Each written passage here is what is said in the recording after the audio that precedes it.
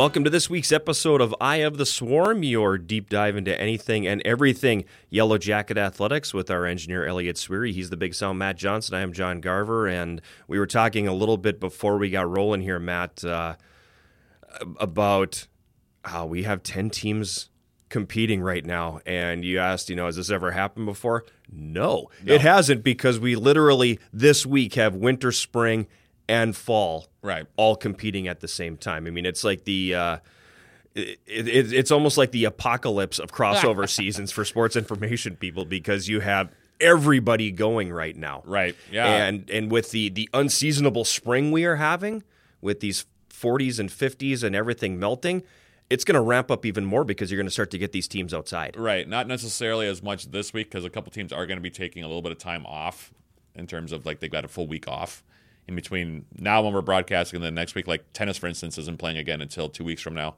But yeah, last week especially, just nuts. I mean, we had 10 teams in action last week. That's the most ever. And it's another COVID-19 thing. Right. Yeah. I mean, I know we harp on it, but that's exactly why we had that. Well, yeah, because we would never be sitting here in the end of February and the first week of March going, well, let's play soccer. Yeah, exactly. They'd be having their non-traditional season right now. Yeah. But we wouldn't be talking about them potentially moving practices outside right now. No. We wouldn't be talking about the volleyball season opener right now, because those would long be in the rearview mirror. So it's one of those COVID things that has made this year, again, unprecedented. Right. Yeah, and the thing about the spring sports is usually they spread out a bit just because of weather concerns. I mean, for instance, softball played 2 games this week. They're going to play again this coming weekend, and then they might take a couple weeks off because normally they would be heading to Florida, right? And so they would be on the road. They'd be playing, but they wouldn't be here. Yeah, they'd be heading south where it's nice and warm. Same with baseball, but as it is, baseball, same with tennis, same with golf, same with members of track and field. They'd all be. I know there are locations that we're not having to deal with, like in Superior, actually. Right. But we had most of these events happen right in Superior this week, and this was one of those, really bizarro things that you see again because of COVID-19, where things are getting bunched up because everything got put off from the fall into the spring. And so now we've got all these crossover stuff happening, and, between everything that we're supposed to have during from the fall coming over into the spring, not to mention the traditional spring sports, it's going to be a really hectic next couple months. So we're going to try to get through it. The next 6 to 8 weeks are going to be – some of it gets alleviated when the winter sports come to an end, and that'll be in the next couple of weeks. But the next 6 to 8 weeks, when you start looking at the calendar and you've got all these sports going at the same time, and you start to see there's a few days in there where it's really stacked up. Yeah, and to be honest with you, from a sports information perspective, it's creating a lot of anxiety among SIDs nationwide. We've got a pretty good network on social media where we talk and throw different ideas out. A lot of times it's just, you'll get an SID on there, I need to vent about my football coach, and they'll get it out of their system and everything. And now it's turning to the anxiety of, I have 6 home games today. Right. How am I supposed to cover all of this and make sure that it's the best possible in-game experience when we just don't have the resources? And it's terrifying. Well, and that's the difference between, like, if you want to vent about a specific coach about a certain circumstance, that's one thing. But this is coming down to really simple, straightforward math. Things like, we have 5 events today. And how many student workers do I have? And I've got 3 computers. Something's got to give. Right, yeah, exactly. This is beyond just having a personality dispute or a situational dispute with a specific coach or a specific administrator or whatever. This is going into the very heart of what SIDs do, which is staffing games. And now we're down to the point of, well, I'm really worried about this because I don't have the people to be able to do all this. Yeah. And in fact, this is a conversation I had with my mom yesterday because she was asking how the spring is looking, and I said, well, from my perspective, it's not as bad as it is for John. I said, John's got a lot on his plate right now, and I know that he's been racking his brain trying to figure out how they're going to do this. And the fact of the matter is, to be honest with you, Mom, from my perspective, there is no way to do it. I've told him that he knows that's kind of where everything is going. But the good thing is that it's not just one school or 2 schools. No, it's all of us. It's everybody. It's everybody. And we've had some really constructive discussions at the conference level, and I hope for everybody's sake that athletes, coaches understand we're throwing a lot of stuff at the wall right now Oh, yeah. to try and figure out how to do this. And I know Jesse over at St. Scholastica and I have talked and said, maybe there's some times in here where We can just cross over stuff. we can cross some things over and we can work together on all of this. The hard part being a lot of times we're at home on the same day. Yeah. And that makes it really difficult to work together on some of that stuff. And I think that's what is going to end up having to happen, though, is there's going to have to be some collaboration. Mm-hmm. And I wouldn't be even surprised of some schools, like even a UMD or some of the other, even Division II schools out of the cities, even working hand in hand possibly with Northland over in Ashland, trying to just, if we need to just pool together all of our resources. Well, that's what the Twin Cities, I'm not going to say it's a luxury for them, but there's Right. so many schools, Division I obviously, and there's D2 down there, there's D3s down there. There are so many colleges and universities in that metropolitan area Right. that they have the ability to maybe work together a little bit, and you have more opportunities for freelance workers down there. Right, yeah. So you've got more opportunity to cover a lot of those different things. There are only so many people in this market that are capable of and willing to do PA announcing. Right, yeah. So that you have to really work to figure out how you're going to get all that covered. In the Twin Right. Cities, they're going to have Well, yeah. more options to do something like that, as one example. As a metro area of 3.5 million, you're going to have more, Yep. which is what the metro area of Minneapolis-St. Paul is, versus 150,000, give or take, with our market up here. You're just not going to have – we have 3 schools total, unless we get some interns from LSC or something, and then possibly Northland, which is 70 miles to the east. Right. And that's about where we're at. Mm-hmm. Down there, like you said, they've got so many numbers. They can just pull from, you've got the University of Minnesota, which is fully staffed Yep. on everything. You've got a couple of D2 schools, especially Concordia St. Paul and some others. And then you've got a whole glut of D3 schools. Right. So that have bigger enrollments anyway. So you're going to... Even the Division I's, there's collaboration because, yes, the University of Minnesota is fully staffed. Right. But I can't tell you how many times over the course of a year that they have Don Stoner, the SID at Augsburg, working a game for them. Right, yeah. Whether he's inputting or running a scoreboard or something Right. along that line. They're very collaborative down there because Yeah. they have the opportunity. Yeah. And it also is geographical for them because literally the University of Minnesota's campus and Across the Augsburg street. they're like next door to each other. Right. Literally. So, it's not a big leap for him to go, for someone to say, can you go over to Williams Arena and do the Ben's basketball game tonight if the U calls him? Yep. Sure. Because it's like a 5-minute drive, Mm-hmm. to get to Williams Arena from Augsburg's campus. Right. It's just, those are those little things, that factor in. Mm-hmm. Same thing with like a St. Thomas. Now they're going D1, but St. Thomas, McAllister, Hamlin, and who am I missing in there? St. Kate's. St. Kate's is in there. Yep. Bethel's right down the road. Yeah, they're all within enough of a geographical area that they can get to each other's campuses at the drop of a hat. Yeah. If they need to. Yep. So that's that's one of the things we don't have. We have Scholastica, we have us, we have UMD. Yep. And LSC. That's it. Yep. One of those is a JC. The other one is a D2 school. Yep. And then we've got 2 UMAC members. Yep. And then an additional one 70 miles away. Those are our options. Yep.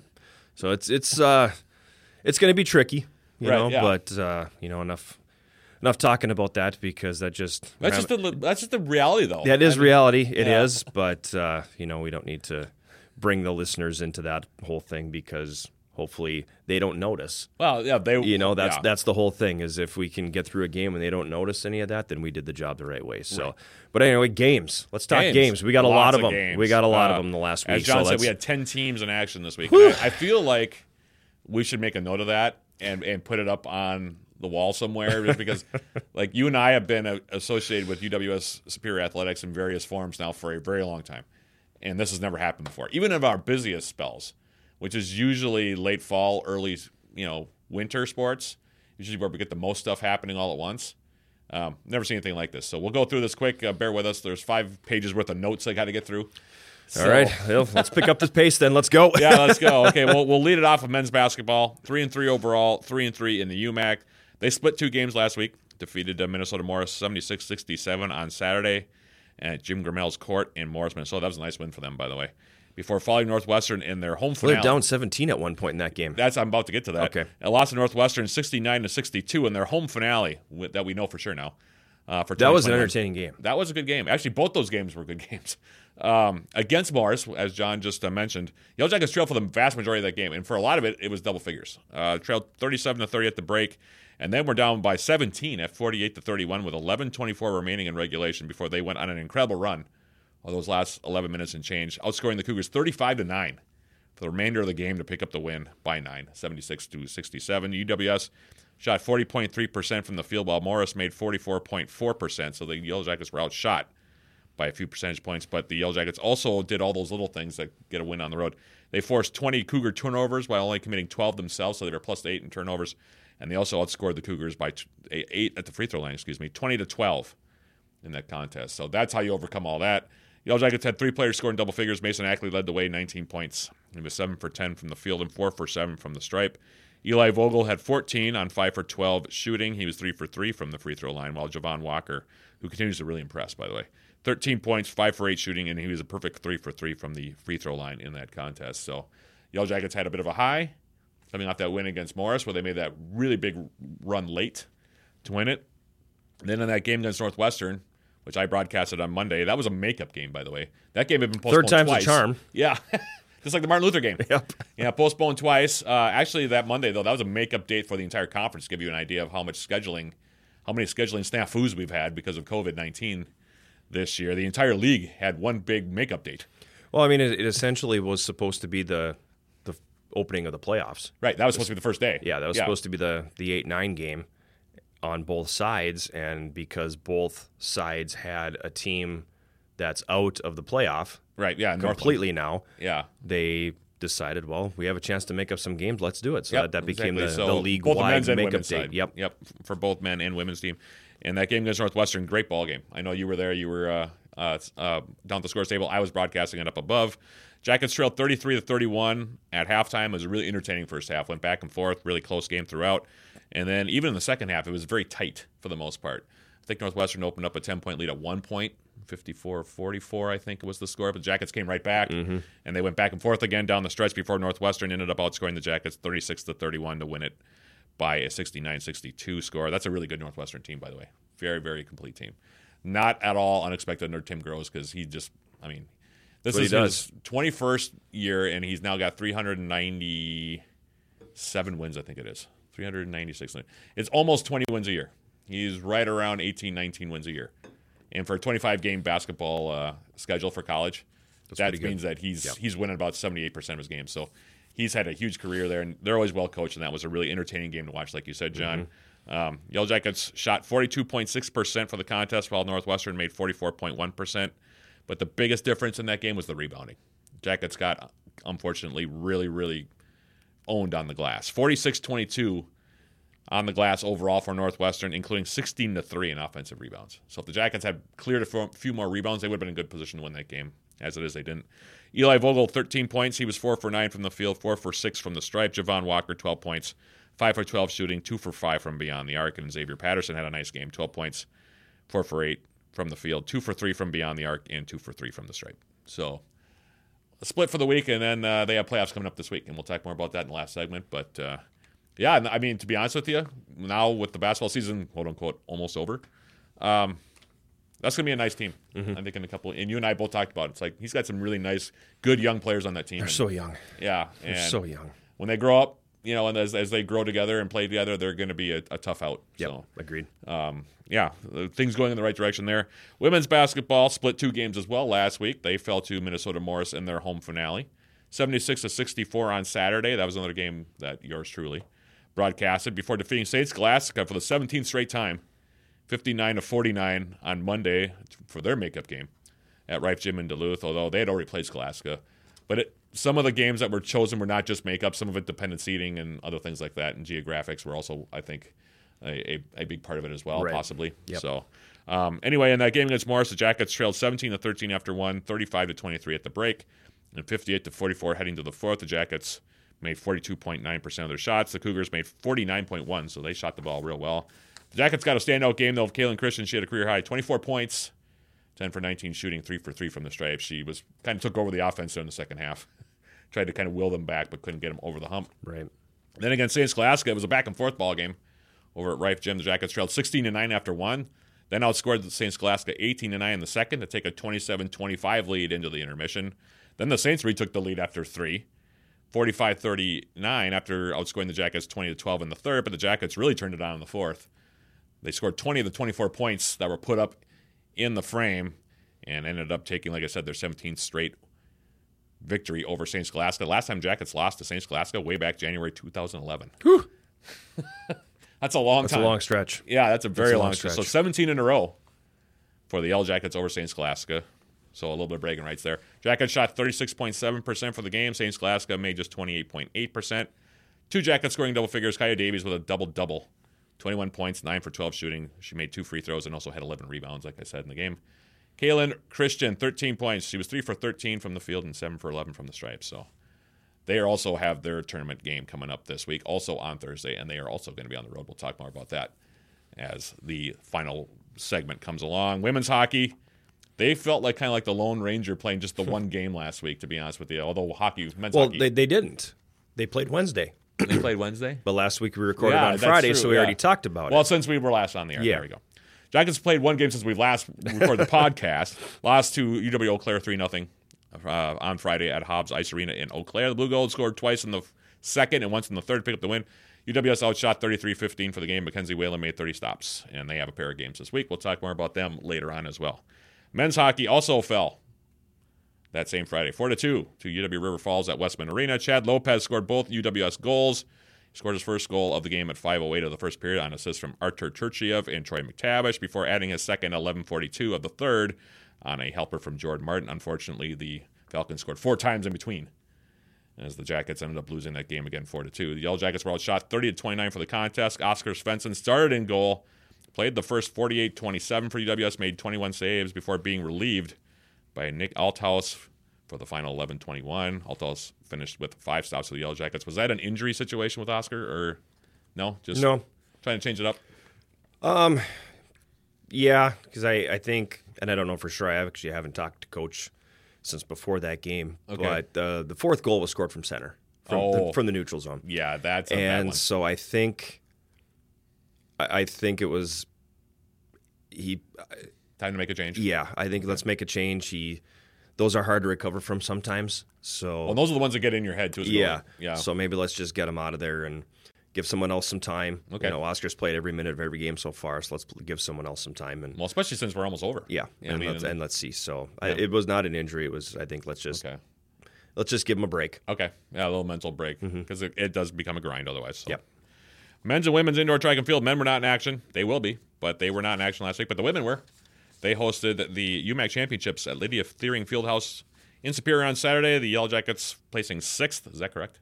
Yes. 6th or 7th. I thought it was. Okay, it was one of the two. Yep. 44 total points for the Yellow Jackets. U of M Morris won the conference title with 139. The Yellow Jackets were led in scoring by Alexa DiCavedo. She accounted for 16 of the Yellow Jackets' 44 points on the day, finishing second in the 16-meter hurdles with a time of 10.18 seconds. She also finished third in the long jump with a distance of 4.3 meters and fifth in the high jump with a height of 1.4 meters. The 4x200-meter relay team of Brooke Kanan, Maddie Johnson, Claudia Androsky, and DiCavedo placed third in that event, 2 minutes, 2.89 seconds, while the 4x400-meter relay squad of Kanan, Androsky, Johnson, and DiCavedo placed fifth with a time of 5 minutes, 2.55 seconds. And in the distance relay, the team of Kennedy Robilia, Nicole Koski, Nanako Hara, and Johnson placed third with a time of 15 minutes, 28.88 seconds. So that's how the scoring went on that one. Hara also placed fourth in the 5,000 meters with a time of 20 minutes, 54.30 seconds, while Kanan placed fifth in the long jump with a distance of 4.02 meters. Rounding it off for the Yellow Jackets, point getters on the day, Kasha Hewlett, who finished second in the weight throw with a distance of 13.87 meters. DiCavedo and Hewlett, based on their performances, were named All UMAC for the performances in their respective events. DiCavedo was named All UMAC in the 60-meter hurdles, while Hewlett was named All UMAC in the weight throw. And that completes the indoor season for the women. Men will be in action this week at their championships, and we'll talk about that in the final segment as well. Volleyball opened up their season. Feels strange to say that. Doesn't it, though? I have had such a hard time with that. I had a hard time even that it's February and they're opening their season. Yeah, they opened up their season with a sweep of digress. Northland College at the Mertz. That came up after women's basketball that day. And I also brought you the play-by-play on that one if you were listening on 91.3 FM. Yellow Jackets swept Northland 25-14, 25-17, 25-21. Jackets hit 140 for the match, while Northland hit 043. 9 kills, 8 digs for Cassie Teff. Lexi Preed had 8 kills, 18 digs. Haley Atwood, 18 digs as well. Elise Ertl also had a nice game defensively, 8 with 12 digs for the Yellow Jackets. Men's and women's tennis, as we continue on our litany of sports that we're going. Both teams played 2 matches this weekend. Both teams split. Both teams lost to UW Eau Claire down in Eau Claire before returning home to defeat Bethany Lutheran on Sunday at Lydia Thiering Fieldhouse. The women filled the Blue Golds in a sweep 9-0, while the men lost 8-1, with UWS's only win coming from Jacob Zacharias at the number 4 singles. But the both teams came back and then both swept the Vikings of Bethany Lutheran 9-0. The women getting wins at the singles level from Maya Calloway, Emily Wald, Chiano Owa, and Callie Olson, along with forfeit wins for Olivia Roberts and Grace Nelson. Doubles teams of Calloway and Owa and Walden Roberts were also victorious, while Olson and Nelson picked up a forfeit as well at the number 3 doubles. Men, on the other hand, in their 9-0 win, got singles wins from Lorenzo Silva, Ryer Schomeling. I think I'm going to have a hard time with that one. Schomeling. All year long, by the way. Clayton Turner, Gavin Mangan. Clayton Tanner. Is it Tanner? Yes. Okay, Turner. I have it down as Turner. I must have misspelled it. Spell check got me. You obviously did. Yeah, I obviously did. Clayton Tanner, Gavin Mangan, Anthony Michaels, and Miles Dempsey all picked up wins at singles for the Yellow Jackets. Gergo Potts, Nagy, and Michael Janes also at doubles. Andre Louise and Jacob Zacharias at doubles as well, while Gus Rasmussen and Carl Lamont were also victorious in their doubles matches as well. Softball open up their season 0-2. The softball team lost a pair of games to UW Stout in a doubleheader down at the Bethany Invitational, hosted at the Mankato All Sports Dome. I think that's what they call that thing down there. In Mankato on Saturday, in the first game, the Yellow Jackets lost by a score of 8-6 and then 7-6 in Game 2. In that first game, the Yellow Jackets scored twice in the second, once in the 5th and 6th, and then twice in the 7th. Jess Jacobson went 3 for 4 with an RBI and a run scored. Kaylee Miller, 2 for 3 with an RBI and a run scored. Taylor Kramer started for the Yellow Jackets in the circle.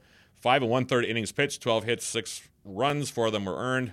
Didn't walk anybody and struck out 3, while Josie Steen pitched 2/3 of an inning, gave up 3 hits, 2 runs. Both of them earned.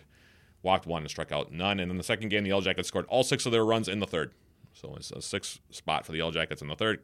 Kayla Kramer, the 2 Kramer sisters, by the way, both went 2 for 4, although Kayla 2 for 4 with an RBI and a run scored. Taylor just went 2 for 4, just hitting-wise. Didn't have any RBIs or runs scored or anything. Melania Medill started for the Yellow Jackets in their circle. She pitched an inning in the third, 5 hits, 4 runs, 3 of which were earned. Walked 1, struck out none. Marley Bird then came in for an inning and 2/3. 2 hits, 2 runs, both of them earned. 3 walks and 0 strikeouts, while Taylor Kramer finished up. 4 innings pitched for her in Game 2, 7 hits, 1 run, 0 earned runs, 1 walk, and no strikeouts. And they're in action this coming week as well. While baseball, rounding it out here, the 10th and final team to be in action last week, they also lost a pair of games. They opened up the 2021 campaign with a pair of losses to Crown last night at U.S. Bank Stadium in Minneapolis, falling 9-4 in Game 1 and then 18-4 in Game 2. In Game 1, the Yellow Jackets scored single runs in the 3rd and 5th innings while scoring twice in the 4th. Brandon Rolfe went 2 for 3 with an RBI and a run scored in Game 1. Isaac Grothe also 2 for 3. Ryan Rodriguez started on the mound as far as we know. 6 in the 3rd innings pitched, 8 hits, 9 runs, all of them earned. Walked 5 and struck out 5, while Dante Bender pitched 2/3 of an inning and gave just 1 hit, 0s across the board on his line for the rest of the way. And in Game 2, the game got out of hand pretty early. Crown scored 12 of those runs in the first inning of those 18 that they scored and never really looked back. Idawan Nader for the Yellow Jackets went 3 for 4. Isaac Grothe and Nick Shea each finished with 2 hits as well. And that was basically it for that second game, as they ended up losing at 18-4. And they are off this coming week, but they will be playing again soon and very early in the morning, by the way. Yeah. We'll talk a little bit about that in the final segment. But anyway, that was the week that was. All 10 of those teams in action. It was a week. It was a week. It was a week. So and I'm glad I was able just to make the one mistake on the name. Right. That's a lot of information. I hope you all got that. It is a lot of info. A lot of info when you're talking about 10 teams in that many games. So yeah, exactly. Well done. Get a drink of water, take a breath. Yeah, I'll try. Thanks. Yeah, I'll try not to pass. We'll give you a timeout here for a moment. We'll take a break. We'll come back with more on Eye of the Swarm. This week we're going to be joined by Yellow Jacket head track and field and cross country coach Glenn Drexler, along with one of his male runners, Tyler Finger. So that'll be coming up right after this break. You're listening to Eye of the Swarm.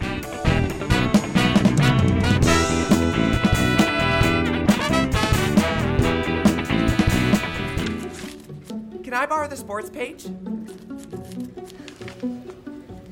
Are we sure we're ready for this expansion? Of course we're ready for it. It's a great idea. Let's celebrate with a vacation. I'm thinking Hawaii. We're ready for you. Is it okay if my friend comes with? Of course. Imagination's always welcome here. Bring us your best ideas. Let's see how we can help. National Bank of Commerce. Imagination's welcome.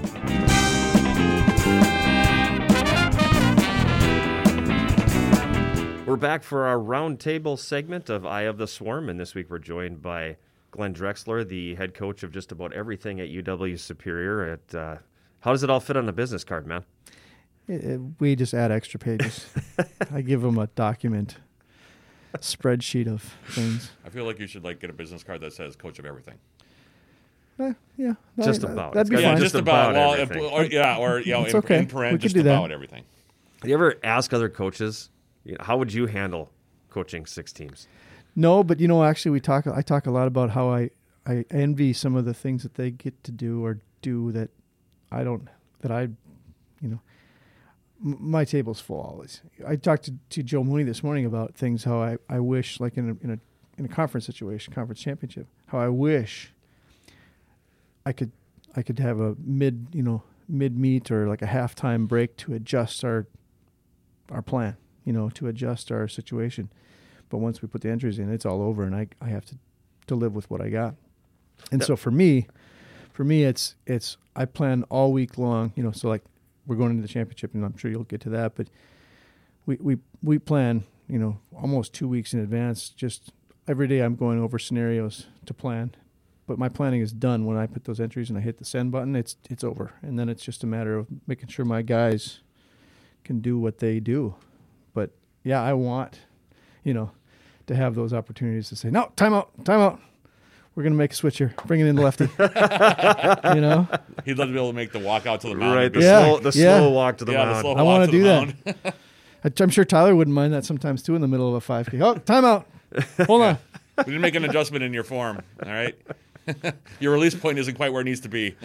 The other member of the round table this morning, Tyler Finger, who is one of Coach Drexler's runners, and we were talking a little bit prior to hitting the record button. Actually, Elliot probably had already hit the record button, but a little bit about the 5K, and your quote was, "It's horrible." This event sucks.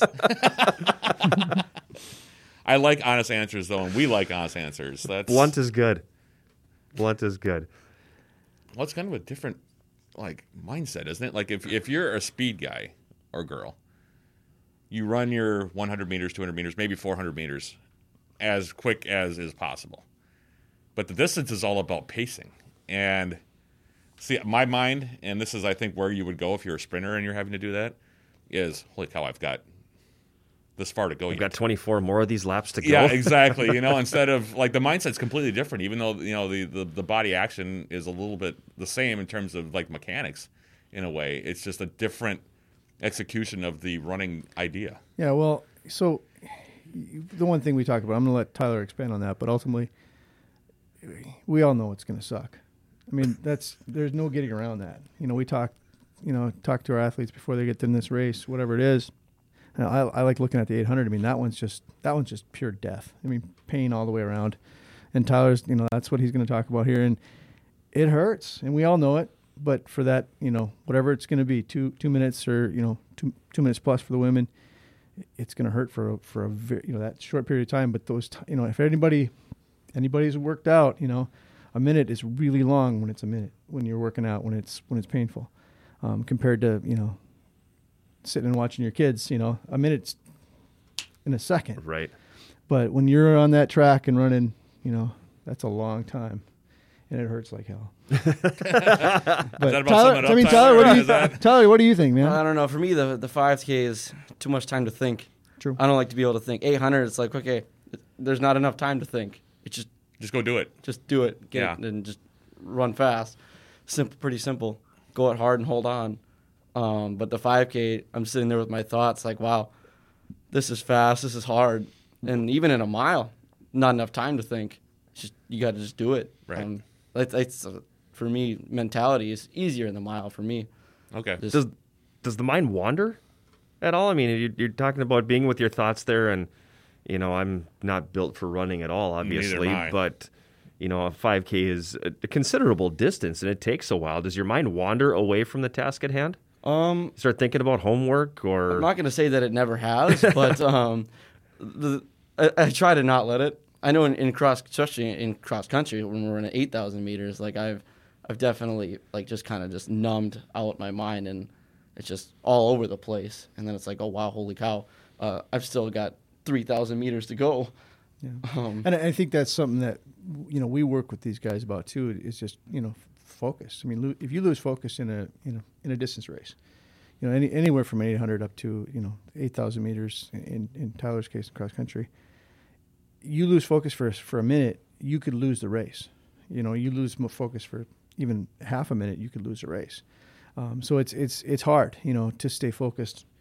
25 laps on an indoor 5K. I mean, that's something that's hard to do.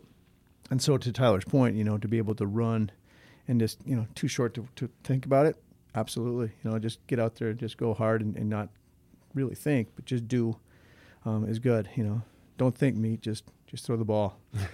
So, but, you know, in these guys' case, it's hard to stay focused over the course of a 30-minute race, you know, or even a, you know, 5-minute race at times. So, is it something you work on? I mean, do you? Obviously, Yeah. you can work on, you know, in practice, you work on your stride, you work on your breathing, you work on all of those things. Do you work on the mental aspect of it at all? probably not as much as we want to, but something we try to, you know, and I think we try to remind them of things of, you know, especially in workouts, we're yelling at, you know, talking about focus and things like that, as far as, you know, you're doing lap repeats and you're trying to hit a time. You can even wander within a 1,000-meter repeat, but if we're talking about, hey, you know, just try to stay on track here, you know, pardon the pun, but legitimately staying on track within your mental aspect of running those repeats, so you're not going out too quick, too hard, and then blowing up, and then we can't finish a workout, or in this case, a race, the way we want you to. So there is, but as far as how to practice it, there's no easy, simple way to describe that. Except just to keep reminding everybody of what their job is and what it is we want them to accomplish. So, Well, I mean, it's interesting because John and I come from team sports, and there's a lot of talk about team sports psychology involved, where coaches come in and they try to, you know, motivate their athletes through this strategy or this technique. You know, every coach before just about a team event, and I don't know how your, you know, pre-meet speeches go, but they always come in and say, here are our goals, here's what we got to do. I want you guys also to have fun, though, and be loose. Enjoy yourselves out there, but this is the things we got to do. I guess it would be really intriguing for me to see what a track and field coach or a cross-country coach says to his or her athletes. yeah. You Well, know. we've been reminding them all week long, this week and last week even, about making sure that they are staying focused, that they are working on, you know, breathing techniques, working on positive, you know, mental imagery, positive mental thoughts. It all applies, you know, as it would to a team sport, because, you know, especially when we get into those longer distance races too, for instance. If you're concentrating and focusing on those splits and continuing to know what that feels like, and that's something we talk about in a training sense, you know, what does this feel like? What does this rate, pace feel like?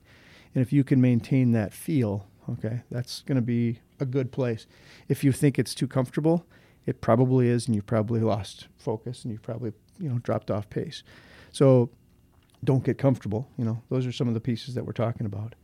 But definitely, you know, from throws to runners to sprints to distance, we're talking about, you know, different events, different things, but techniques, paces, you know, splits, those kind of things.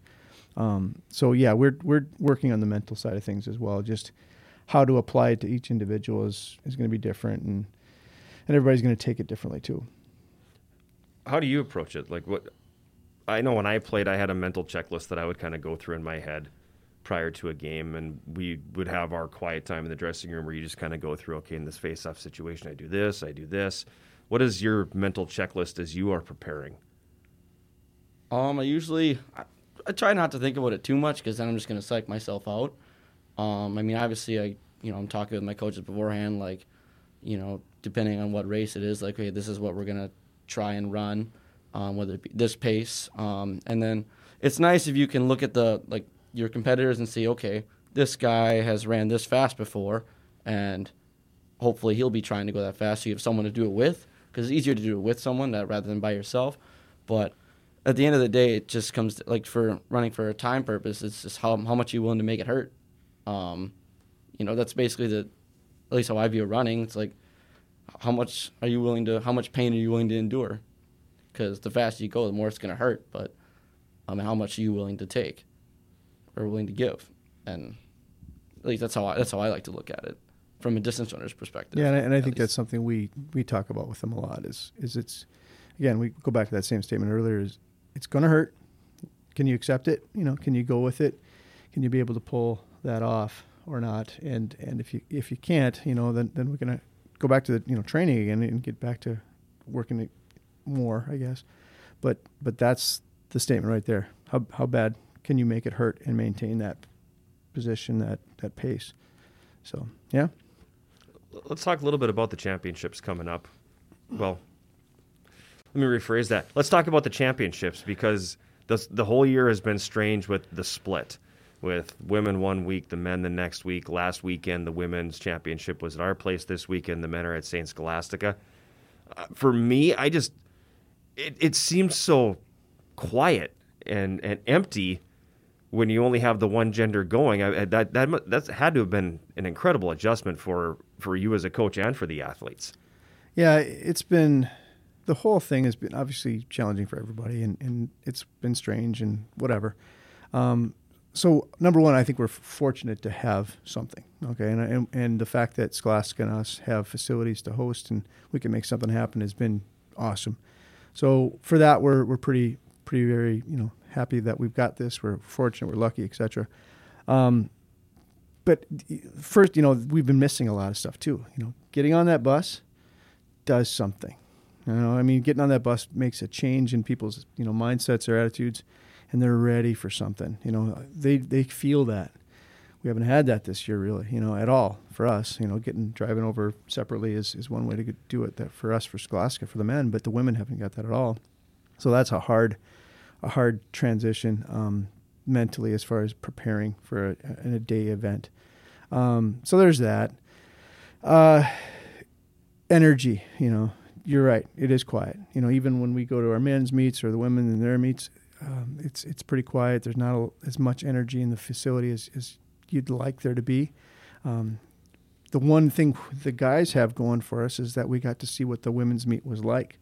And to that point, I brought it up to the guys on Monday. I said, early on in that meet, the women from Morris manufactured energy. They kind of, everything they could do to bring up the energy, they would be cheering, even if it wasn't for a big deal of a jump or a throw or whatever it was, but they would get excited intentionally.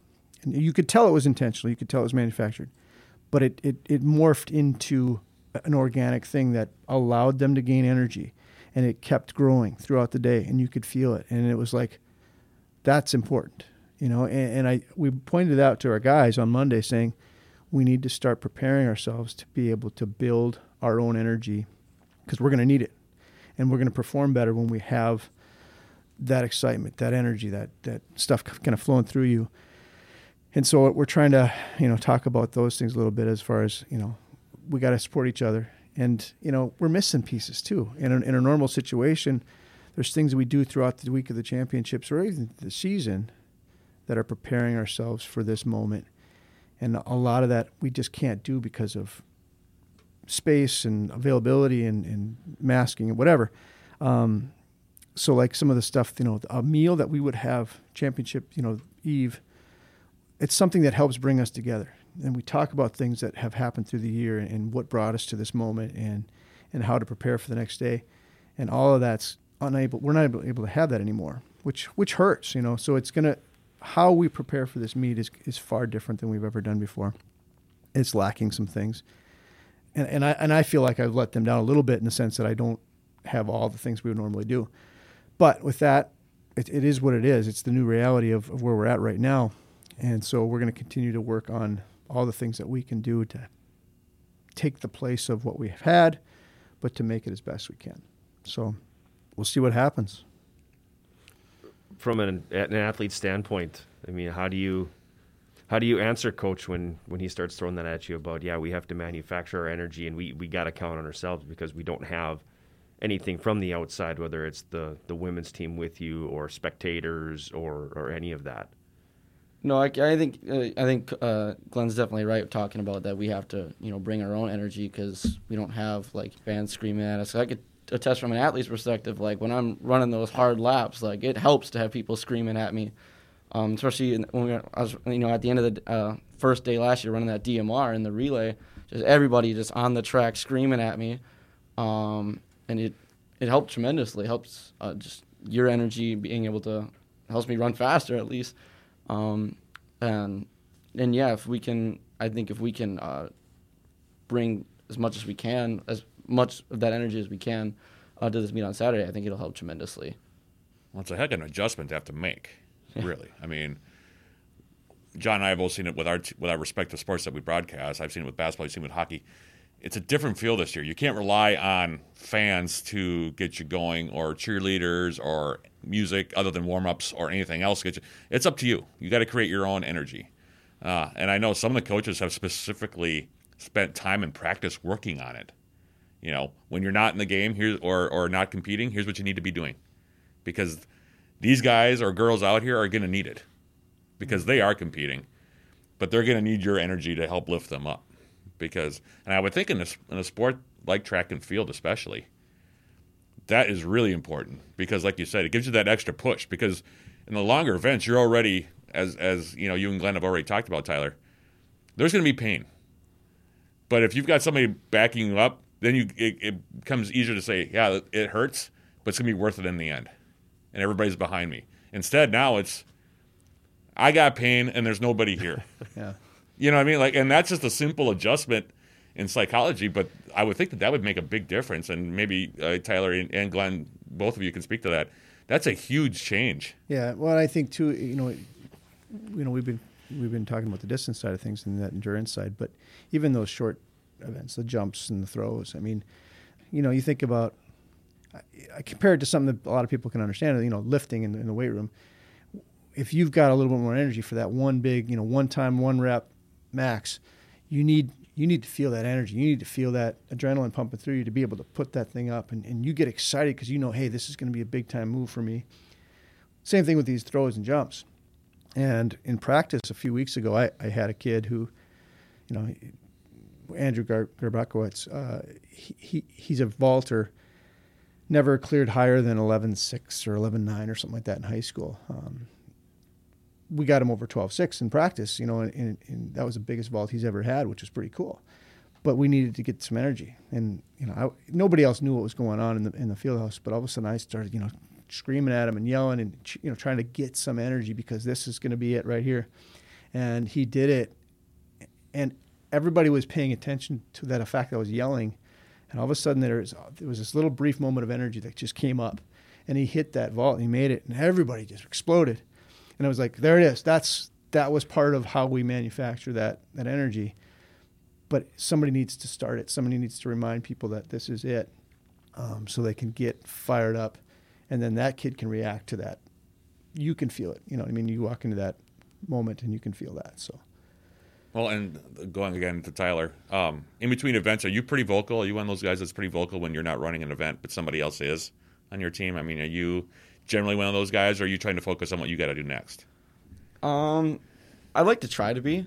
Okay. I'll admit I haven't been perfect when it comes to that because usually I'm just off focusing. Well, I got another event to run. Right. Yeah. So I'm either maybe warming up, cooling down, because those are also important for me to succeed as much as I want my teammates to succeed.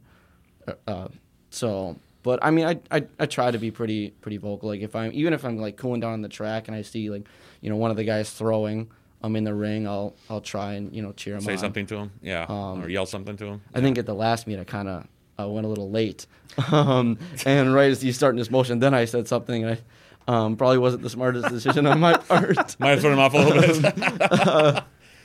But I mean, just the idea of, or if it's like say I'm going around and someone's jumping, try and cheer him on, and I think no matter, like what Glenn said, no matter what event, whether it be sprints, jumps, throws, distance, anything helps. Right.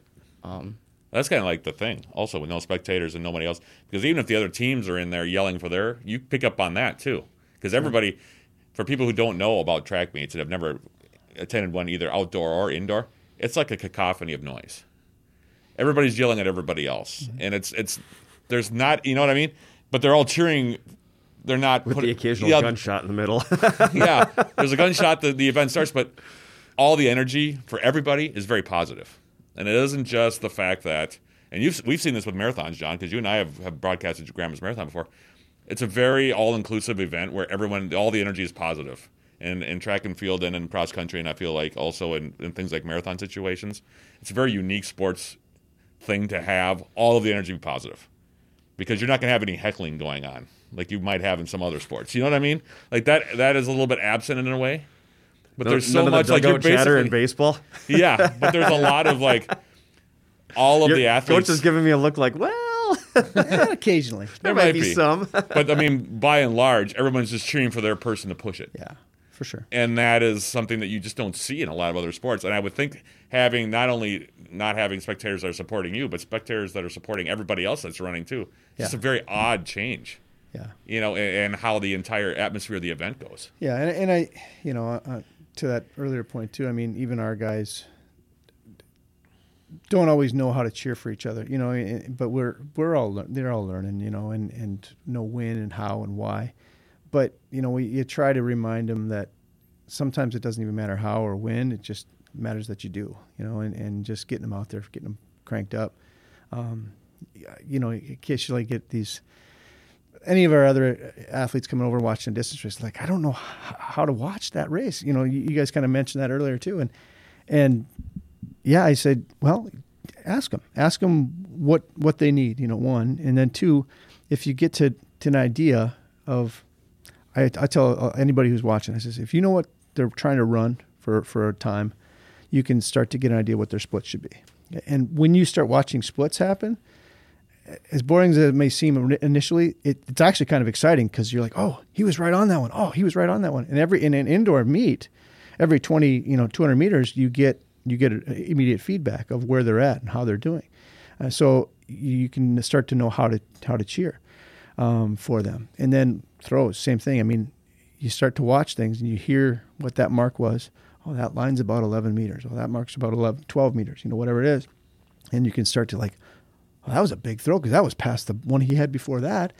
If you're paying attention, it becomes exciting and it becomes something that you can start to see. But sometimes you just don't know how to start to watch for those things, So, but we try to remind them to get out there and pay closer attention to what their teammates are doing and allow them to be knowledgeable about what's happening. I'm going to jump back quick because you made reference to getting your mind ready for another event. And being, again, I played hockey.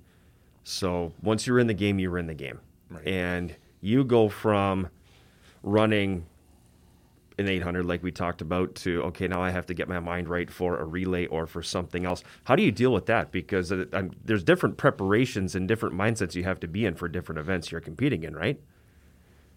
I would say, yeah, for the most part, it's possible. I mean, just last week I ran the 800 and then had to transition to a 5K. That's a big jump. Thanks, Coach. Yeah, I'm not going to lie. That's a big jump. I like to punish. Or even like at conference, every conference meet that I've ran, I've always had to run multiple events. And, I had to, my job was to do well in those events and score points for the team. Last year I ran 4 events at conference, and just one after the other. It's like, all right, on to the next one. And I kind of try to keep a similar mindset, because for me the mindset's kind of similar, whether it be 800 mile, 3K. I know I gotta be towards the front, at least at a conference championship perspective. But I try to just I know it's gonna hurt. I just try to not think about it. Yeah, like I said before, the less I think about it, it's probably better off for me. Do you and this is kind of what you were saying, John, kind of leads me into my question. Do you prefer running individual like 800s or 5Ks, or do you like to do the relay thing? Like, what do you prefer? I usually don't get to run a lot of relays, being because we don't have many distance relays. Right. But occasionally we'll get to run a couple, and I think more relays are more fun.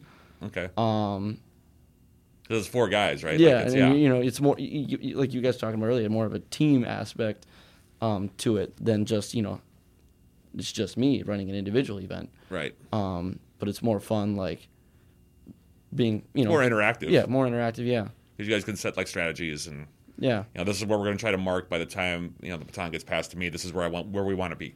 If I'm leg 3 or if I'm leg 4 or if I'm leg 1, this is where we want to be. At the relay stage. And yeah, I mean it's completely different. It's one of those interesting things I think in track and field that you see, because we think of track and field, a lot of us, as an individual event. My favorite events to watch in any track and field competition are the relays. And maybe that's because I'm a team sports guy, but I like to see that interaction between the athletes to see where they're at, where their heads are at. And, if I was a track and field athlete, that would definitely be my favorite thing to do. Well, a couple points to make. And you guys asked about preparation and stuff, and from an athlete standpoint, and I think the important thing to point out is you can have a really bad race, all right, in race 1, and you go down the tubes. Now you got to come back and run another race. What do you do, right? And we really go into psychologist mode at that point as a coach, and have to kind of correct things at times. Basically set them back up to 0 again, so we're not down in the dumps and going to run a bad second race, because ultimately we need them to forget about it. It's over. It's done. We can't change that, but we need to step up and do this next thing, And so mental preparation is key, especially when they do poorly, but even when they do well or just average, whatever it is. But we always got to, okay, let's reset, restart, get ready for this next one, because we need you now. What's done is done, even if it's good, bad, otherwise. We need you now. And so there's pieces there that we're always watching. And for better or worse, I think Tyler understands, we know our athletes pretty well, and we know what triggers them. And so if something goes bad, we're perking up to watch how are they reacting, how are they moving around right now, how are they looking, or did they go hide themselves somewhere, and then we got to do some major, mind work for that next race. You were talking about before we went on too, and I imagine that's where a halftime, an intermission period or something would be really beneficial, not just for you but for the athlete too. Yeah, there was a moment this last weekend with the women's race where we had an athlete who had just finished a race, and they were really hard on themselves, harder than they probably should have been. In fact, it was kind of strange because they did really well, all things considered. I mean, it was a good race, best race they had all year, shortened year, whatever, but it was a really good race. But they were very hard on themselves. And the hard part is we had to turn them around and really put them in the very next race practically. And I needed an answer. I needed a response of, can you do this or not? I mean, if you can't, that's fine. We'll find somebody or we'll do something different. But ultimately, I need a response. They weren't able to give me a response. They were so caught up in their own emotions. Well, teammates helped. Teammates calmed. Teammates, got a reaction, got a response, and we moved along. Ended up, they did very well in this next race. The team had a good race in this relay, and it changed the whole mental side of things for everybody. Not even the girls that just ran it, but the rest of the team too. So it was a big shift in everybody's attitude after that second one, even though just not even 10 minutes before, it looked ugly. It looked grim for everybody. And then what a shift. But it was a very quick turnaround to decide mentally how to get ready for something that they just weren't ready to do. So it was an interesting day. Along that line, what did you see that you liked last Saturday in the women's championships? Who stood out and did things you really liked?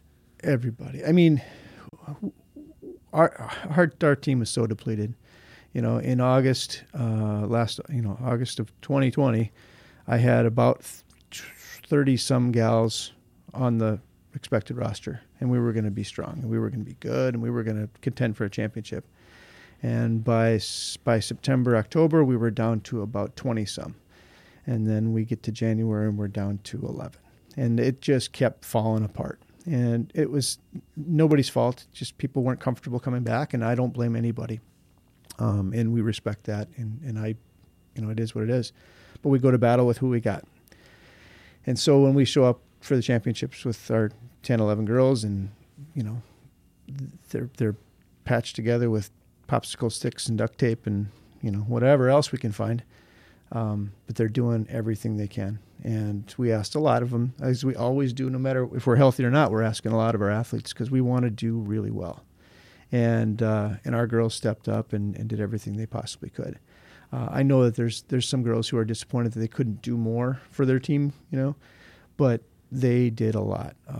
So watching the efforts of every one of them was impressive because I knew where their gas gauge was, and it was on empty the whole time.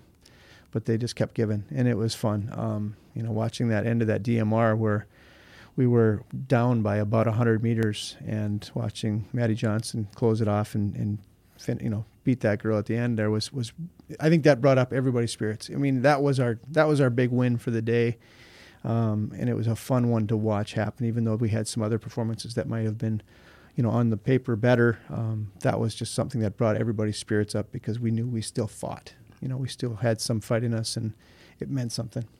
I imagine looking forward, it's hard to forecast down the road, especially in the time that we're in right now. But I imagine down the road, you're going to be set up pretty well on the women's side then, because you talked about, we had 30 people on the roster. We liked where we were at. We were going to be good. We were going to be hard to compete against.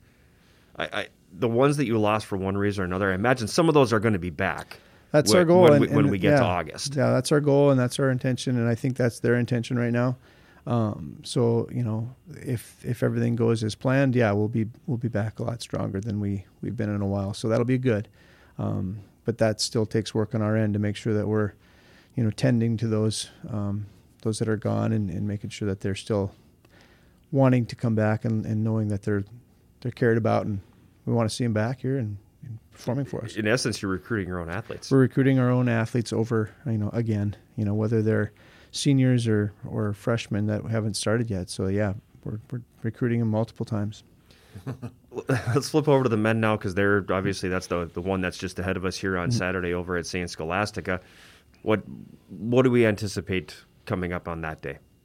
When is this thing aired? Won't be until after the meet's over. Probably not until after. So here's the thing. That's a great question. That's the first time we've ever had that Never question. had that before, and it's awesome. Here's the deal. As I mentioned, I kind of alluded to earlier, I spend all the time in the days and weeks leading up to the championship kind of going through scenarios and trying to plan our entries. And that's the only time I get to work on it. And I tend to stay pretty tight-lipped about it to everybody. Even our own team we still haven't let them know what they're all doing yet. And it's Wednesday, before the championships, and some of those guys still don't know exactly what they're doing yet because we're still taking out scenarios and trying to find the best options we have to do the best we can as a team. So with that being said, I still don't have a final idea because I'm still figuring some stuff out. And I don't like to kind of let that out until on Friday morning when those heat sheets come out, and then that's my cards have been played. And at that point, everything that I've been thinking about the last 3 weeks is now on the table, and I can't change a thing. Again, the only thing I can change after that day, is relays, because at that point, I can swap people into relays at any time with anything. That's the only change I can make. If we get to a meet and I've got Tyler in, X, Y, and Z, and I want to pull him from X, well, if I pull him from X, he's gone from X, Y, and Z and any relay opportunities. So I can't change anything once it's played out. And so that's why I asked the question of when is this aired, because I don't want to play my cards yet. That's respectable. Fair enough. Yeah, fair enough. I mean, Well, let's ask Tyler. What's your mindset? So we're going to bypass the coach and go I'm right asking to you. no more of the mindset though going in, not so much the individual event. I mean, you guys have had a lot of success in indoor men's track here in the last few years. Won a bunch of conference titles. What's your mindset going into Saturday? I mean, are you still working on that? I mean, obviously you got a couple days yet, but what's your overall mindset heading into Saturday? For me going into this weekend, it's just do whatever I can to help my team win. And honestly, it's as simple as that. Okay. Kind of sounds pretty simple, but what's the best way I can help my team win is by winning any event that I'm in. Right. So that's obviously goals for me. That'd be really nice if I could pull that off. Can make no guarantees, but I think that's what I'm shooting for. And best way I can help my team win is by getting the most points I can. What's your favorite event to compete in? The outdoor 1500. Okay. Wow. It's actually a really good segue because I was going to ask next about the outdoor season because it appears that we are having a nice spring. That can always change with the Knock on wood, the John, mid-March please. blizzard that happens or the April blizzard, but things are progressing nicely. How does the outdoor season stand right now? I wish I had an answer for that. You don't have to be tight-lipped on this Yeah, one. yeah, You can right. tell us. No, Yeah. I'd love to. Yeah. As a conference for indoor, we were able to pull together a schedule that worked and allowed us to compete. For outdoor, it's going to be a little more difficult because there are fewer outdoor facilities within the conference. And the meets that we typically go to around the region, between Wisconsin, Minnesota, Iowa, are going to be limited with what they're going to be able to do. And due to either numbers that they can have within an event or state regulations to what they're allowed, or even conference. The WIAC, for instance, right now, currently is under the plan of they're going to do conference-only outdoor meets. That's the current setup. The MIAC has some other things that they're going to do that could limit opportunities for everybody. The NSIC also will be very limited with what they can do, which means that some of the meets that we typically go to, we may not get into. And that now forces us to try to find something else. I've got a one probable and another maybe. Out of 6-7 potential weekends, I've got maybe 2 that I can think of that are close to being a reality. So it's a little unnerving that we have gotten this far and we don't know. But I talked to the coaches around the region, both Division 1, 2, and 3, and they're saying the same thing. They just don't know yet. So we're all kind of in the same boat of, well, we think we're going to do this, but we don't know. So, and a lot of it, revolves around conference decisions and administrative decisions. To be honest, some organizations, conferences are look like they're almost stepping backwards. So it makes it harder for anybody to kind of have a decision on what that will look like. Will we have a season? Yes. And that's where we're going to try to find something, make something happen. It just may be more limited, unfortunately, than we were expecting it to be. Is this where you talk with St. Scholastica and Nish over at UMD and say, how can we put something together and up that's here, already whether been, it's using UMD or Superior High School or something? That's something that's already been brought up multiple times. The catch now is UMD is the one outdoor facility that's in the Twin Ports that's really usable for collegiate meet. And they're, for better or worse, they're not able to allow outside entities coming in yet for rentals. So I know I couldn't rent it to host a meet right now, or Scholastica couldn't rent it to host a meet. Could UMD host a meet? Yes, they could, but they're going to have limitations on what they can do. I know that Nish would probably, if we're able to, he would allow us in, but that may not be up to him either. So that could be, a tough position for him as well. Just like we would have loved to have had UMD over for an indoor meet, but we went to conference only, and that kind of took that out of the cards for them. And watching them, they had one meet prior to conference for their men. It was the week before, So they got one chance to qualify, and that was it. And then they got to go to the conference championships if they qualified. And that was all the men had, which is just really tough. It's interesting that you bring up UMD because when I worked my other job through the YMCA, there are a couple of UMD track runners that I also work with. And I was asking them how their season was going for the indoor side, and they said, we're kind of stuck because we're used to running the events that we qualify for. Our qualifying races are usually either hosted by Scholastica or by UW Superior, and we haven't been able to run in either one of those events because of COVID. So we're really kind of flying blind at a certain level because we really don't have. They've had to kind of piece together things. They had to go up to Bemidji, they had to go down to Mankato, which they would normally not do as a qualifying. They prefer to stay pretty close to home. And usually Scholastica and us here at UW Superior, we host a few events and a few meets, and it allows them to come over and compete. But they were saying that they really missed it. Like the athletes were really kind of stuck because they couldn't go to Scholastica and they couldn't come to UWS to compete. And so they just didn't have the reps and they didn't know where they were. So, yeah, it made for a very difficult situation for UMD, and I'm glad that Glenn brought that up because that echoes what they told me at work when I've asked how their season is going. It's just been very odd, and it's very, discombobulating for them because they literally went down there flying blind pretty much for the most part. So, I mean, it's kind of a domino effect, I think, across the board, and it'll be interesting to see how it plays out in outdoor now, too, after the indoor season is over. You prefer outdoor to indoor, I imagine? I do. Even though you have the climate control of a field house on indoor as opposed to 30-mile-an-hour winds and potentially sideways rain on the outdoor. I've ran some races in snow before on the track.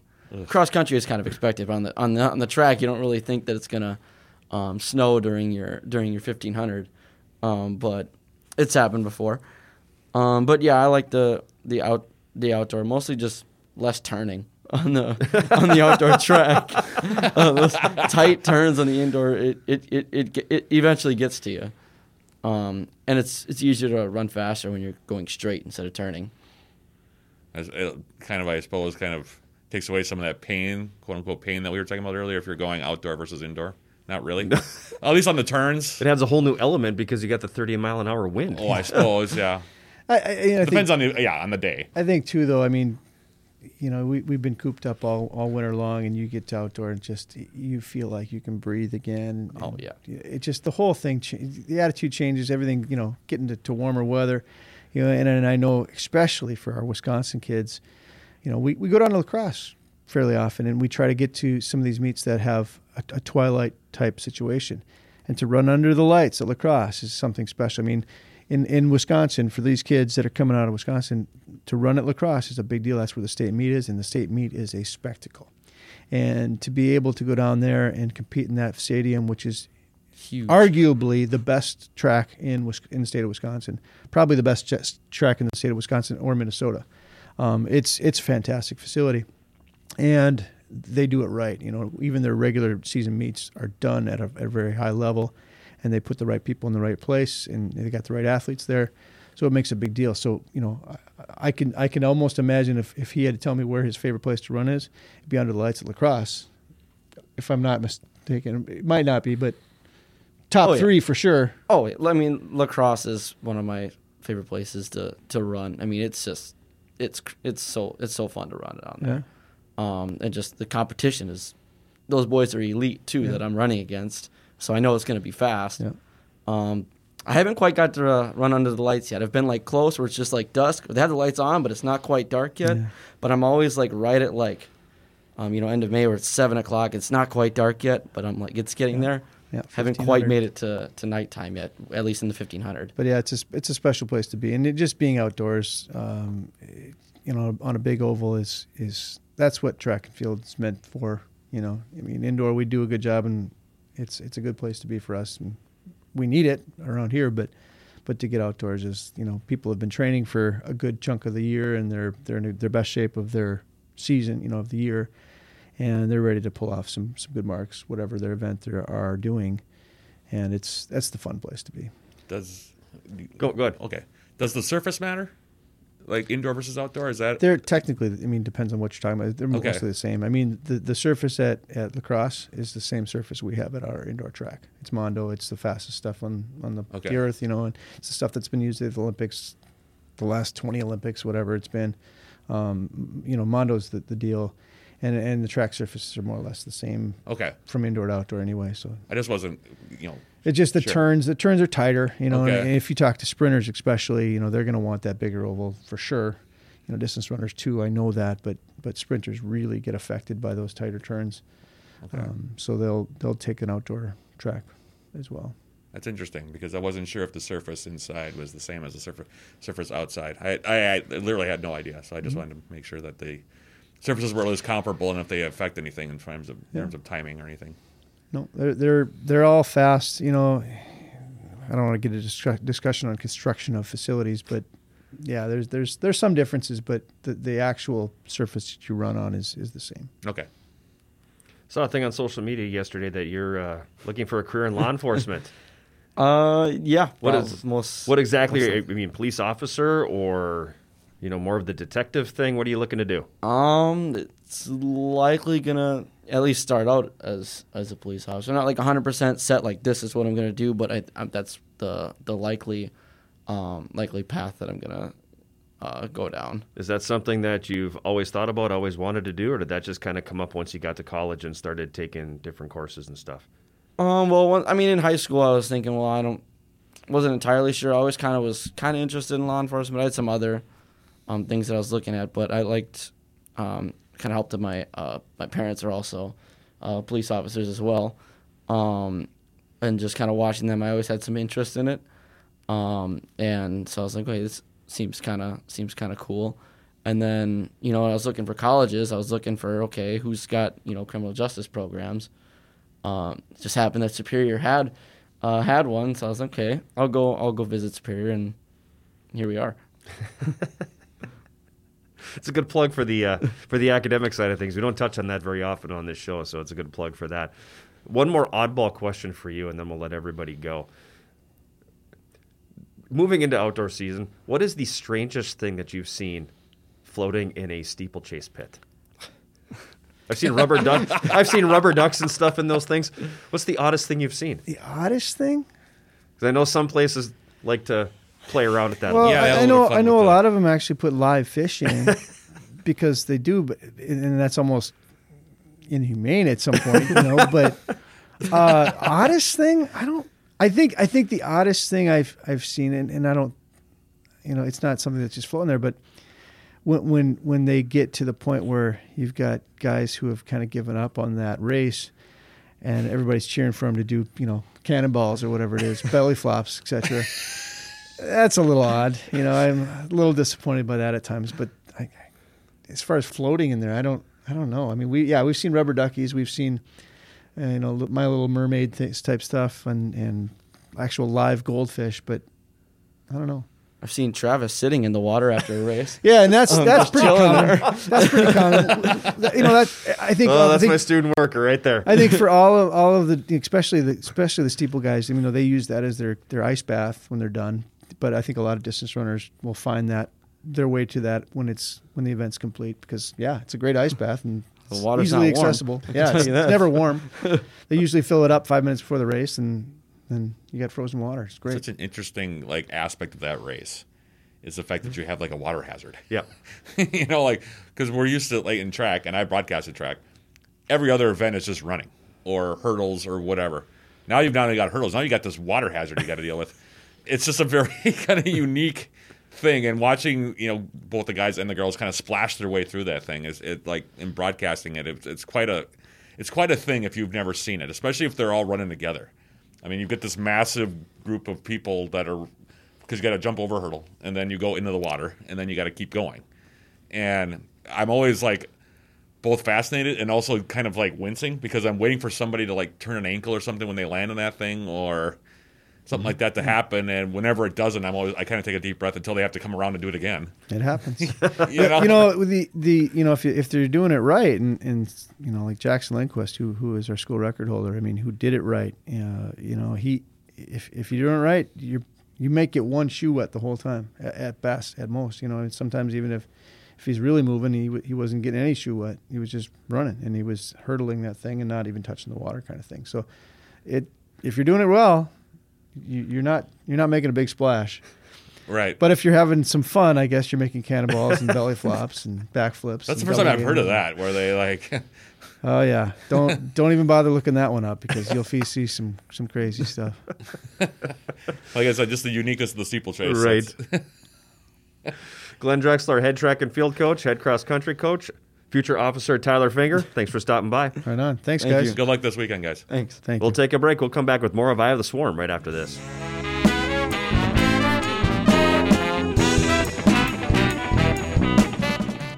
Orchards Island Inn is now hiring, and there's a position just for you.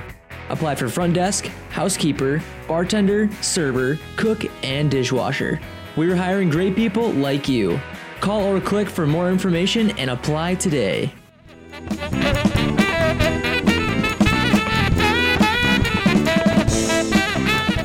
Final segment of this week's edition of Eye of the Swarm, and we thank Glenn Drexler and Tyler Finger for stopping by. And that was a good conversation. Was. Very good. It's I think when people take a step back and they think about track and field, they think of running in a circle. Yeah. And that's pretty much where it begins and ends with Yeah. them. It's just people running in a circle.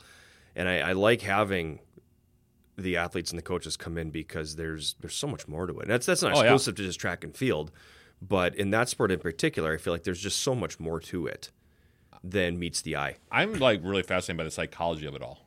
That's the thing. I feel like I could sit and talk to Glenn and Tyler about that aspect of it for a real long time. They kind of let us in a little bit as to the thought processes and where your mind goes when you're in the middle of an event, especially a distance event.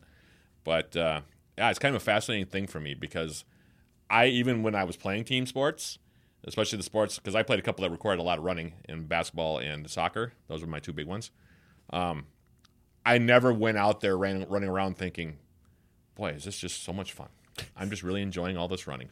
I did it because I was focusing on other things, other aspects of the game and all that kind of stuff. But when I had to do conditioning runs and stuff for those two sports, man, that was rough duty. Mm-hmm. And I know you feel the same way in hockey. I mean, it's not technically running, but the motion is similar. And, conditioning is not fun. No.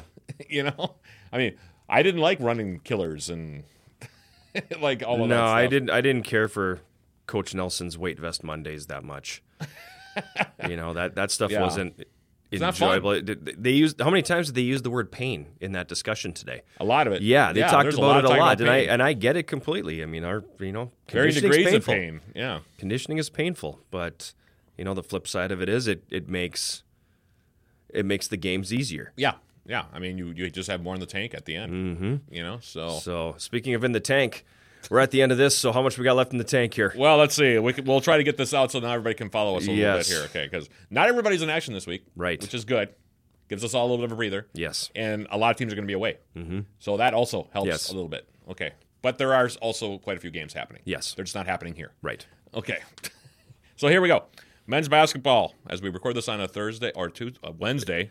Pick a day, Matt. Yeah, I'll pick Wednesday. How about Okay, that? that's good. That's the day that we're recording this. They will be on the road tomorrow, Thursday, in the opening round of the UMAC tournament. They'll be taking on Bethany Lutheran, 7 p.m., the opening tip down at the North Gym in Mankato. That's the UMAC tournament quarterfinal round for Coach Palkowski. 4 versus 5 seed. That's a 4 or 5 seed, yeah.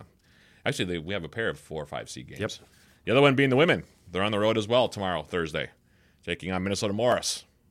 7 p.m. Again, that's at Jim Gramel's court in Morris, Minnesota, UMAC tournament quarterfinals. And if they win, they move on. Yep. But the interesting thing about the tournament this year is they're going to reseed each round. So it depends on who wins and who doesn't. Yeah, there's no bracket or anything. It's all going to be reseeded. So Yeah, exactly. So we're all flying by the seat of our pants and Yep. figuring out who's going to be where. Yep. But it won't matter if they don't win. So both teams need to win, but they are both on the road Yep. Thursday, tomorrow, as we record this, for their opening round of the tournament.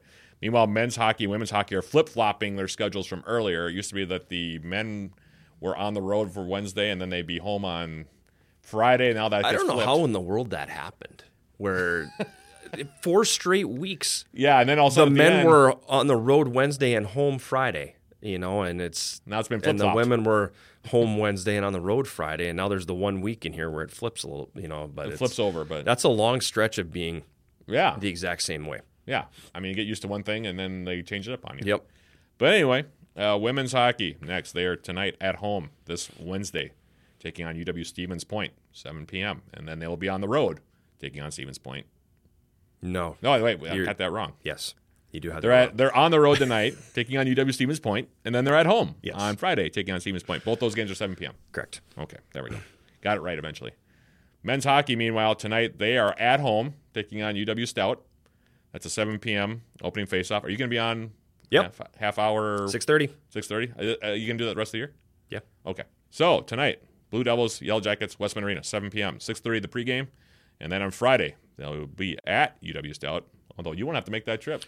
Yeah, I'm not going to be at the Finetti Community Center this year. That doesn't break my heart. No. I know that's one of your least favorite buildings I don't ever. enjoy that venue. I do not enjoy that venue. It is always very cold in there, even though with it being unseasonably warm right now, and you're talking in the 40s outside. I'm curious what the temperature inside that building would be like, because I have a hunch it would be a little more bearable. Probably, 30s? You know, It gets real cold. well, it's in there. the 30s at the worst of times. Oh. You know, so I wonder if it would warm up a little bit in that facility. But at But any it wouldn't rate, be enough to make the ice soft, would it? well, the air temperature can play with that a little bit, but you also Right, yeah. that's dictated more by the floor temperature. Oh, I suppose. Yeah. But I mean, doesn't that kind of, well, maybe it doesn't. I don't know.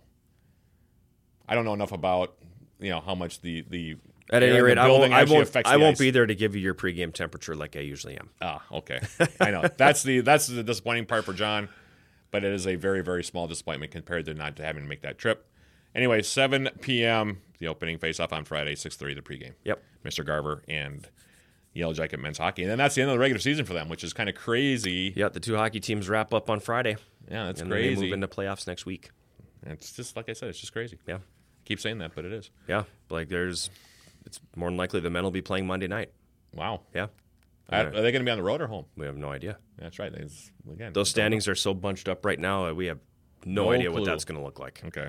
That'll come down to the very last day. Are they doing it by percentage like everybody else is? I think so. I think Okay. that's what it's going to be. Okay.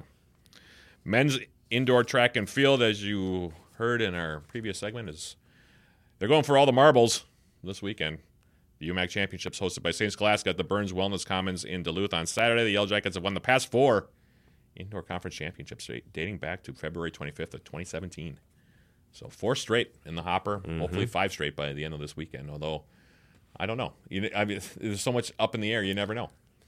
And I just, with how little they've been able to compete, and it's not just them. I mean, it's everybody, but how little Right. they've been able to compete, it's really hard to tell. I can't imagine what it's like for Coach Drexler having basically 2 competitions then going into this. Right. To know exactly what you're going to get. Most years you know what you're going to get. Right. And you can kind of plan all that out ahead of time and have an idea of how you're going to score and what your point total is going to be. I don't think he has that luxury this year. I don't think so either. Basically listening to him talk a little bit about it. He still hasn't made up his mind on lineup. Yeah, so I Yeah, think it's going to be tricky this year, but Yeah. they'll I think they're in a really good position though. Yeah, I think that they're their usual strong selves, especially in distance events. So hopefully, and the relays look pretty good too. So hopefully, like I said, it'll be a 5th straight, but we'll see. Yeah. Come Saturday. Women's volleyball on the road, taking on Northland tonight, 7 p.m. Kendrick Center in Ashland, and then they'll be on the road again on Saturday at Minnesota Morris. They're not home again until a week from tomorrow against Northland again. Yep. And then they'll be done with the Lumberjills. That'll be 3 straight times now, or 3 out of the first 4 that they will have played Northland. So, Yep. But 7 p.m. tonight, and then 2 p.m. on Saturday, and then they'll be back home, and I'll be on the air with that one on a week from tomorrow. So that's what's up with volleyball.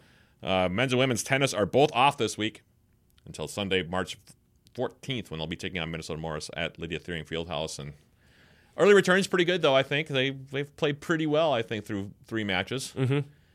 That's a tough trip to make down to Eau Claire and then come right back and play Bethany on Sunday. And, Yeah, I mean, Eau Claire's good. Yeah. They knew that going in. Eau Claire's really good. Yeah. So that was going to be a tough matchup. And then on Sunday, you saw him tweak things a little bit, and give some athletes that don't always get to play 1 through 6 singles the chance to play singles. And Michael James didn't play singles. Yeah. On Sunday. He didn't play at all. He played in doubles, but he didn't play in singles. Yeah, he played just the singles match or the doubles match. Yeah. And that one went pretty quick. It was straight sets. So, it was a good day for them. They're 2-0 in the conference, so Coach Schaffner's got to like what he sees. Yeah, exactly. Softball, they play 2 more games this week. They're at the Augie Dome, or the Augie Dome games, I think is what the actual is called. Taking Augsburg, the home standing Augsburg Augies, for a doubleheader this Saturday down in Minneapolis. 12:30 and 2:30 start times there. And then baseball, they are off until a week from tomorrow. But boy, those are going to be some early games. Holy smokes. A week from tomorrow, they're taking on Concordia Moorhead at U.S. Bank Stadium, same place they just played Crown. But instead of playing them at night, they're going to be playing these things bright and early. 7 a.m. 7 and 9:30 a.m. Those 2 games. That's a tough pull. I don't envy. It's a tough pull. And his guys no, that's a tough pull. That's a tough thing to prep for, but that's the nature of the beast in this part of the country. Yeah. When you've got a venue like that probably is going around the clock with these games and different things that are going on, and there you kind of get what you get. Right. And Moorhead's got to come in, that's a 5-hour drive just about for them. So, 4 or 5 hours they got to drive in and play unless 7 they're a.m. being allowed to go in the night before. Yeah. Which they might be. I don't know. Maybe their administration is allowing overnight travel, but that's been one of the things that just about everybody has cut out of their schedules is overnight travel here. So, we'll see. But that's an early riser, boy. Whew. Yeah, there are going to be some pretty sleepy-eyed baseball players taking that field at 7 a.m. for that first game. But thankfully, they've got more than a week to work up to that. But they're going to need all of that time, I would think, because that's going to be a rough one. That's going to be a tough one, yep. Yeah, because what did he say? 3 a.m. they're going to get on the bus? Yeah, 3 a.m. departure time. Well, that makes sense because you get there, 5:30, and then you've got an hour to get yourself about an hour and change before warm-ups? Yep. Yikes. Yeah, that's a tough pull. Very tough. Tough pull. Yeah, that's such is life. That's the way it's going right now, and so we've got a bunch of events. I didn't count them all up, but just about everybody is on the road this week, so a little different. We'll be watching from a distance, but that's what's happening this week. And that is the news that's fit to print with the Yellow Jackets coming up this week. Yep, that's it. Final thoughts? Good luck, Yellow Jacket indoor track and field, the men. Like I said, going for that 5th straight conference crown, which is really quite remarkable. Like I said, they've been the conference champions since 2017 now. Yep. February 25th to be exact. And they actually won that first conference title over at St. Scholastica. So, maybe it's good building for them and, good luck to them. But good luck to everybody. I mean, it's one of those things right now where we talked about the fact that the seasons have been a little bit different this year in terms of focus. It's been more about just getting the games in versus worrying about playoffs and standing and all that kind of stuff. Now that we're going into that crossover portion, games, of course, are going to be more playoff-based now, and there's going to be a little bit more intensity. But just thankful to get all these games in, and hoping to get them all in. Right. Those are my thoughts. I don't know how you feel about it, but that's what it is. We go through a long stretch like this where we're not playing, so yeah, the big thing now is happy to get games in, happy to see them be able to compete. Yep. And that's the biggest driver right now. Yep. So that's it. With that, we'll wrap this one up. We'll have a full report next week when we sit down once again. Not sure who our guest will be, but we'll cross that bridge when we get there. Yeah. Sounds good to me. Our engineer, Elliot Sweary. He's the biggest sound, Matt Johnson. I am John Garver, and thank you for listening to Eye of the Swarm.